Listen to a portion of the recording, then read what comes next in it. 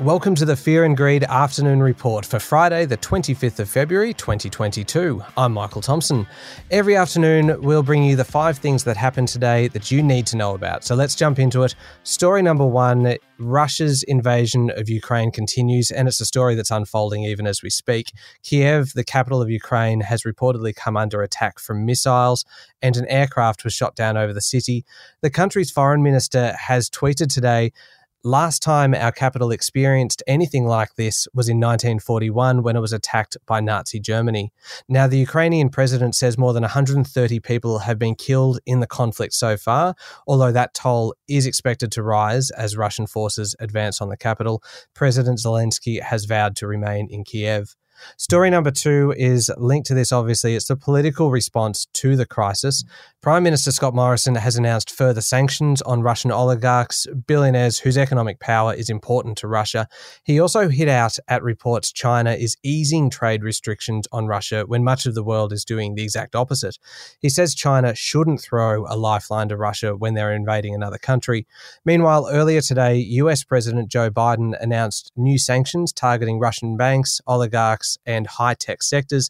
The sanctions followed a meeting with the leaders of Britain, Canada, France, Italy, and Japan, as well as the European Commission and NATO.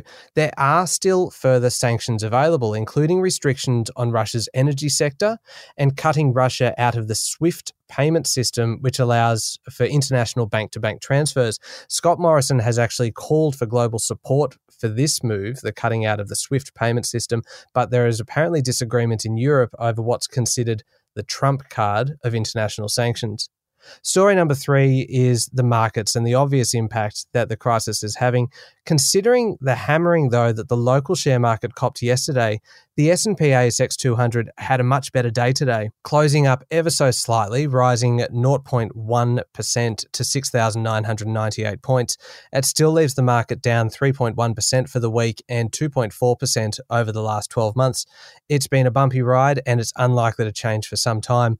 The biggest mover on the ASX 200 today was family location sharing app Life360, which rose 21.4%, recovering virtually everything it lost this week. We talked about this one in this morning's program. Life360 dropped sharply on the back of security concerns over a similar tracking product from Apple, but made back most of those losses today. But probably the most remarkable story as far as markets are concerned is the volatility on Wall Street overnight. Wall Street followed European and Asian stocks lower initially before staging an incredible recovery. The Dow Jones rose 0.3%, the S&P 500 was up 1.5%, and the Nasdaq was up 3.4%. Quite incredible.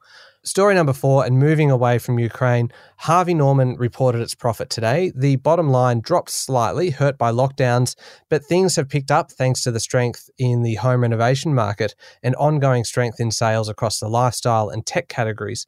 It's a company that's weathered the pandemic pretty well, including today's 3% plus jump in share price. It's trading around 15% higher than its pre-pandemic level.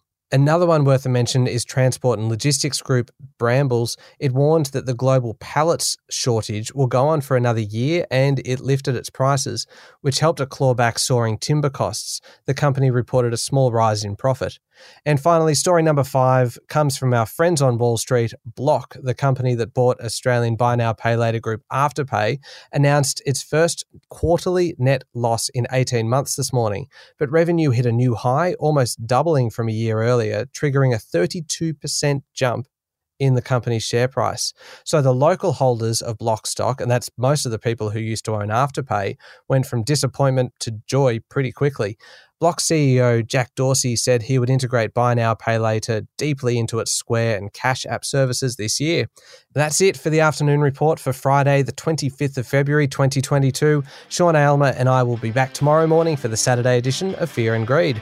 I'm Michael Thompson. Enjoy your evening.